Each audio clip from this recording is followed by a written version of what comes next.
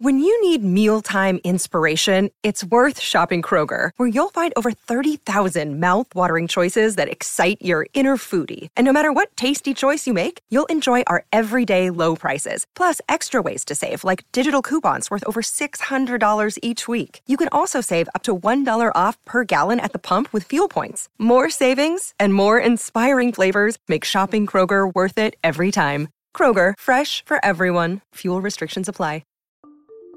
So we've been undersupplying for 10 years, and then you get to this COVID-induced pinch where people aren't moving, and nor is anyone listing their homes in a market that was already supply constrained. And it just kind of created the perfect storm from our vantage point. Welcome to the Barron's Streetwise podcast. I'm Jack Howe. The voice you just heard is Dallas Tanner. He's the CEO of Invitation Homes. That's the largest U.S. owner of single-family rental houses. You've probably heard that house prices have soared over the past year. So have prices for REITs, or real estate investment trusts, which collect rents and pass them on to shareholders as dividends. In a moment, we'll hear from both Dallas and a top REIT analyst about what home buyers, home sellers, and income investors should make of the property market in the year ahead. Listening in is our audio producer, Jackson. Hi, Jackson. Hi, Jack. I know you're not a New Yorker, but if I mention an unorthodox New York politician named Jimmy McMillan, does that ring any bells? Not yet. How about the phrase, the rent is too damn high? I'm sorry, I should have warned you about the profanity. Does that ring any bells? Yeah, it's ringing some bells. What are you picturing? A debate stage, a guy, well-dressed, maybe, big beard, kind of looks like a kind of, early 1800s president. I think you've nailed it. Like many people, I first learned about Jimmy McMillan in mid-October 2010, watching a televised debate in the race for New York governor. There were 7 candidates. Andrew Cuomo, the Democrat and ultimate winner, was the heavy favorite at the time, followed by Republican Carl Palladino.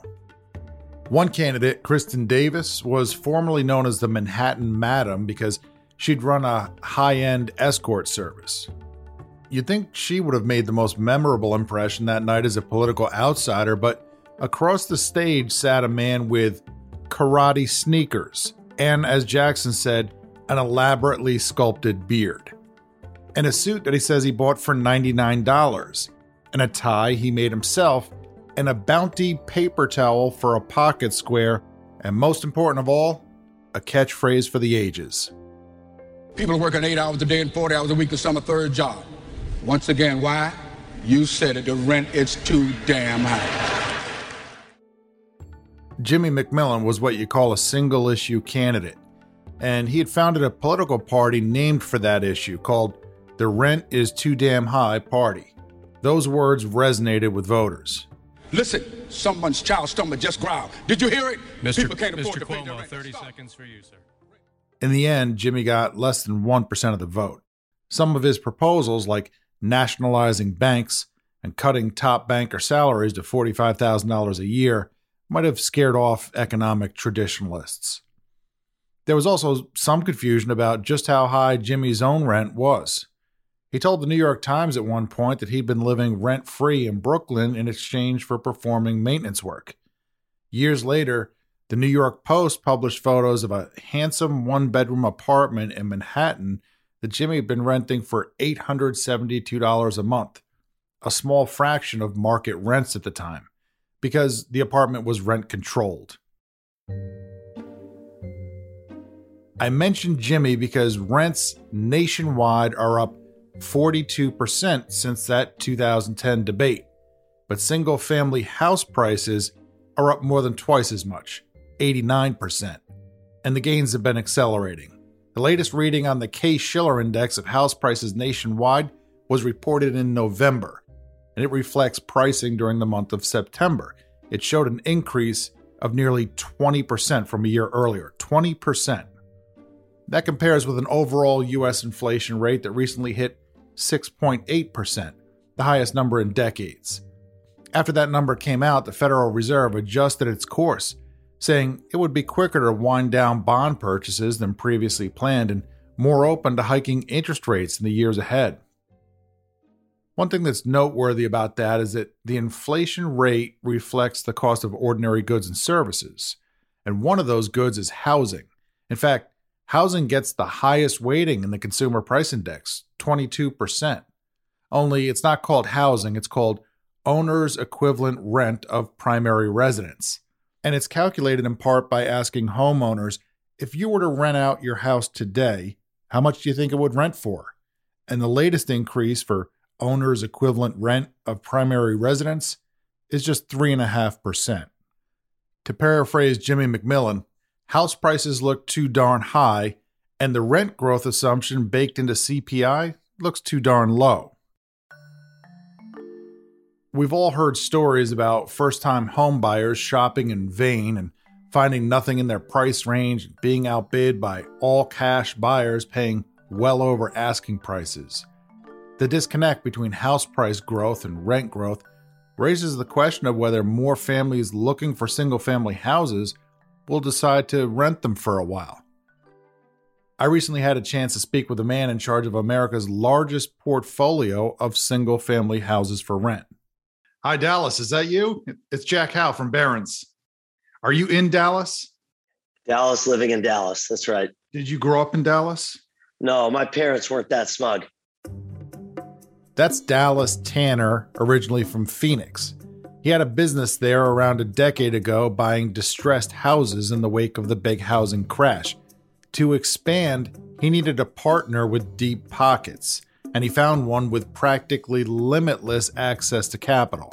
One that sounded at the time like an odd fit for fixer-upper houses. It was Blackstone, the alternative investments giant. Blackstone amassed a large portfolio of houses, put them under professional management, and structured the business as a real estate investment trust.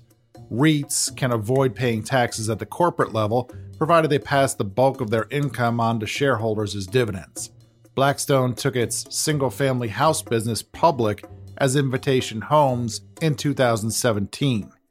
Later that year, Invitation merged with another big player in single-family houses called Starwood Waypoint Homes. It kept the name Invitation and kept its headquarters in Dallas, and in 2019 made its chief investment officer, Dallas Tanner, its new CEO. Today, Invitation owns more than 80,000 houses and has a stock market value of $25 billion. Investors typically buy REITs for income. Invitation's dividend yield is a relatively modest 1.6%. But so far this year, the share price has gained more than 40%.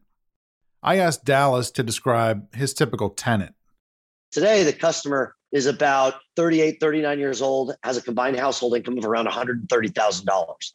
And so that customer is staying with between 3 and 4 years. They're looking for consistency and duration. And so they want services. They want things besides just the rent. They want smart technologies in the home. They want pest control services. They want filter services. So those are things that we've continued to kind of fine tune in terms of the approach. Dallas says most houses Invitation has added under his watch have been bought one by one. He says the company has scattered sites in different locations rather than clusters of units in neat rows. And that raises the question of what made this business possible. Before the housing bust, there were real estate companies that focused on apartment buildings, but not so much single-family houses. I always assumed that was because apartment buildings are designed to maximize rental income and detached houses generally aren't. So while mom and pop investors will buy a rental house or two, professional investment managers generally aren't interested. Dallas says two things changed to make the business attractive. One was a 60% to 70% plunge in prices in some areas during the housing crash. Another was the rise of new software for doing things like managing rental properties and optimizing the routes driven by vendors of supplies. That raised a different question. If a plunge in house prices helped give birth to the industry, now that prices are riding high again, does the business become more difficult? Here's Dallas. So today there's probably about 18 million people that rent a single family home. And there's probably only 350,000 properties that of those 18 million that are professionally managed, like what we would consider professional management.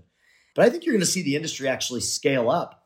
I would believe that in the next decade, that number of 350,000 units, it should be 1 million units out of 20 million units. It should be 5% of the industry is professionally managed. And so you're right, the easy low-hanging fruit, if you're just playing a home price appreciation game, probably isn't the same as it was back in 2010 or 11.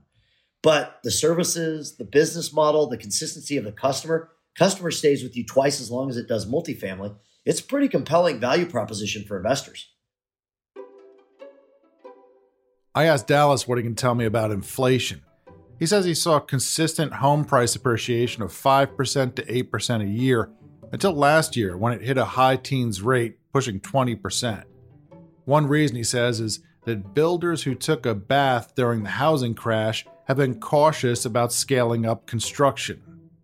Another is that when COVID hit, homeowners stayed put, which reduced listings.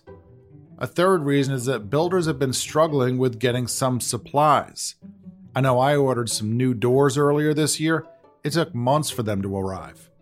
Dallas calls all of this a perfect storm, and he thinks it'll clear soon.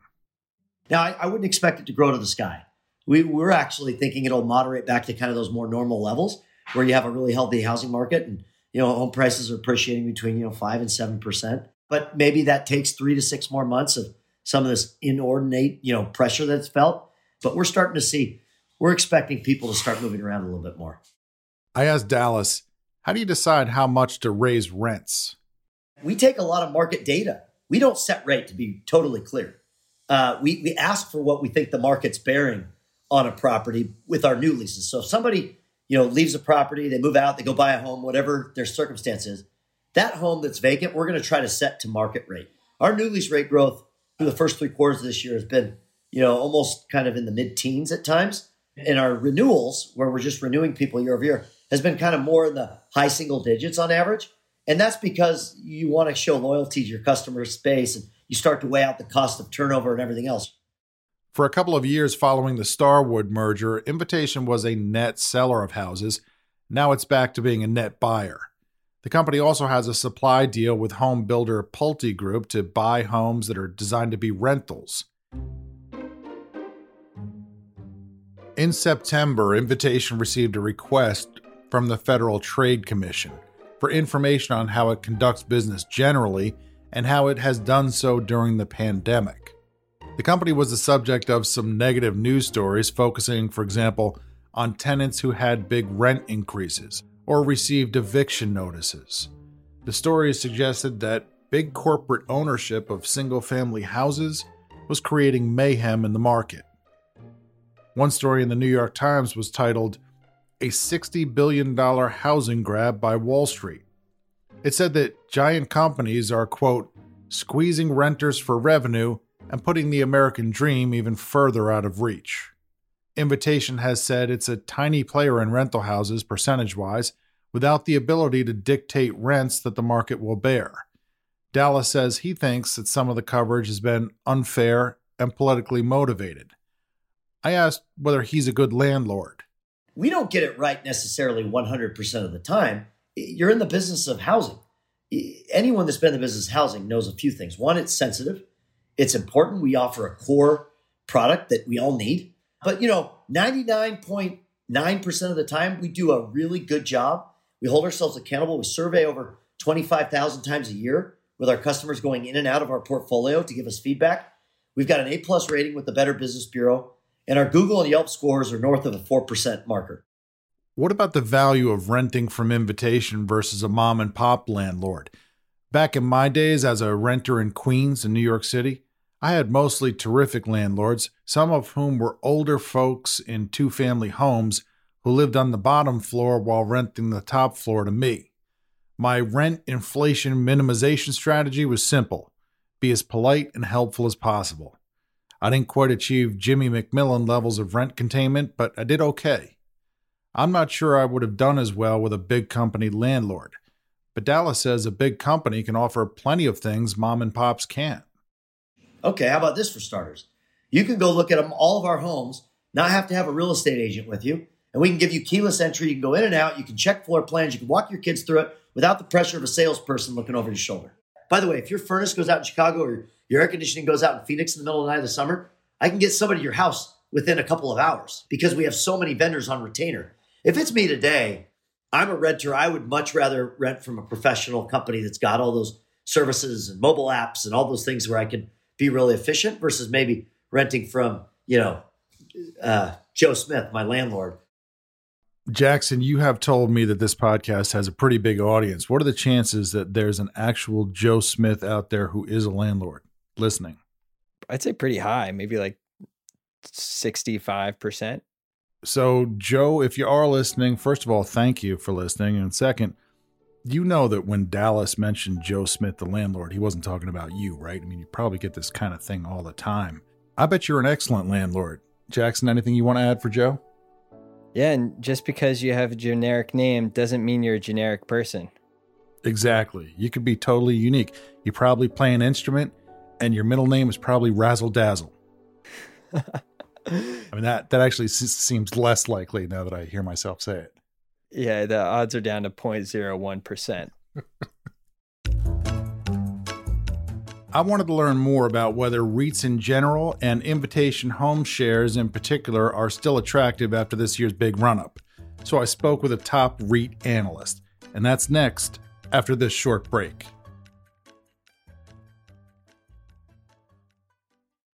WSJ Special Access gives you a front row seat to some of the Wall Street Journal's most exciting content, like The Quirkier Side of Life, a new series that features the fun, surprising stories our reporters come across. The chief executive walks 10,000 barefoot steps every day. He recalls stepping on a bee, which put him off earthing for a couple of days, but he got back to it. Check out The Quirkier Side of Life on WSJ Special Access, only for WSJ subscribers.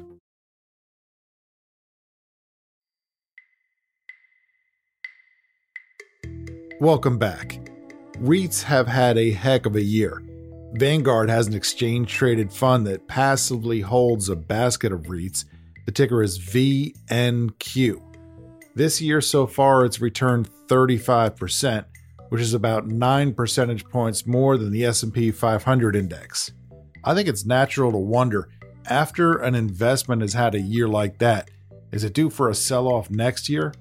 Also, as I mentioned earlier, the Fed recently signaled that it has become more open to raising interest rates in the coming years. Bonds generally do poorly when interest rates rise. Does that mean REITs will struggle too? Not necessarily. So we're calling for around 10% total returns in the year ahead. That's Richard Hill, who's in charge of REITs coverage at Morgan Stanley. One thing that's noteworthy about his prediction is that Morgan Stanley's house view on the broad U.S. stock market is that it will end next year 5% lower than it is now. So when Richard says he expects REITs to return about 10% next year, it's quite a bullish view relative to his firm's baseline for stocks. Richard thinks returns will be driven by healthy growth in cash flows and the sector's dividend yield of close to 3%. So what kinds of REITs should investors favor? Here's Richard. We are recommending a barbell approach in the year ahead of what we consider to be growth and value. So let me unpack that for a second. When we think about growth, these are stocks that might screen expensive. Many REITs screen expensive because they've had a really great run, but we think they have outsized earnings catalysts. So those are stocks like Avalon Bay and apartments, Invitation Homes and single-family rental, Welltower, and seniors housing. Those are three names at the very top of the list.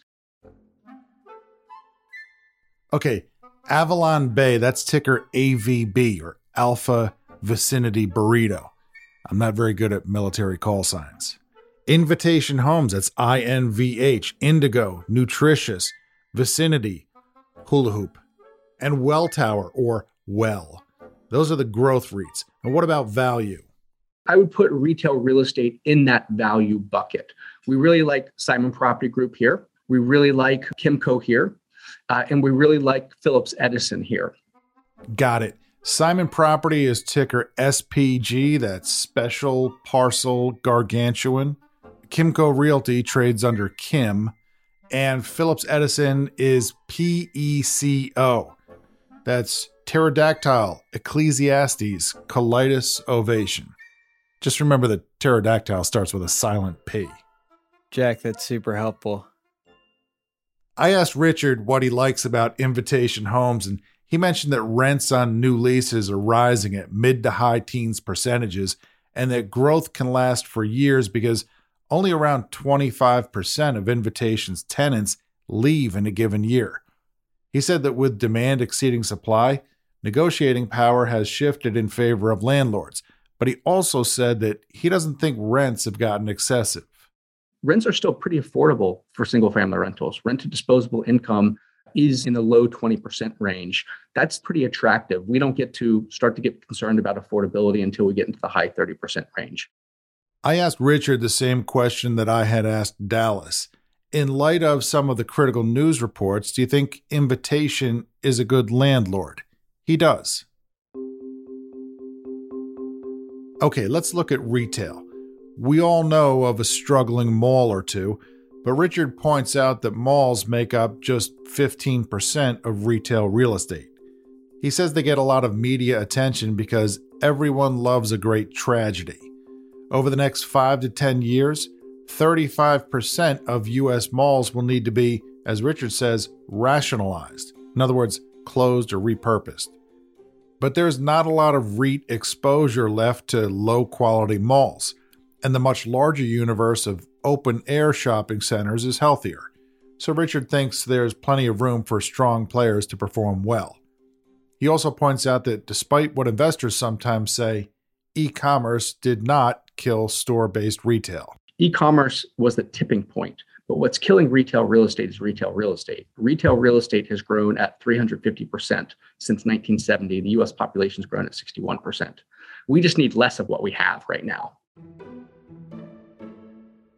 Simon Property has been doing something unusual lately, buying struggling retailers.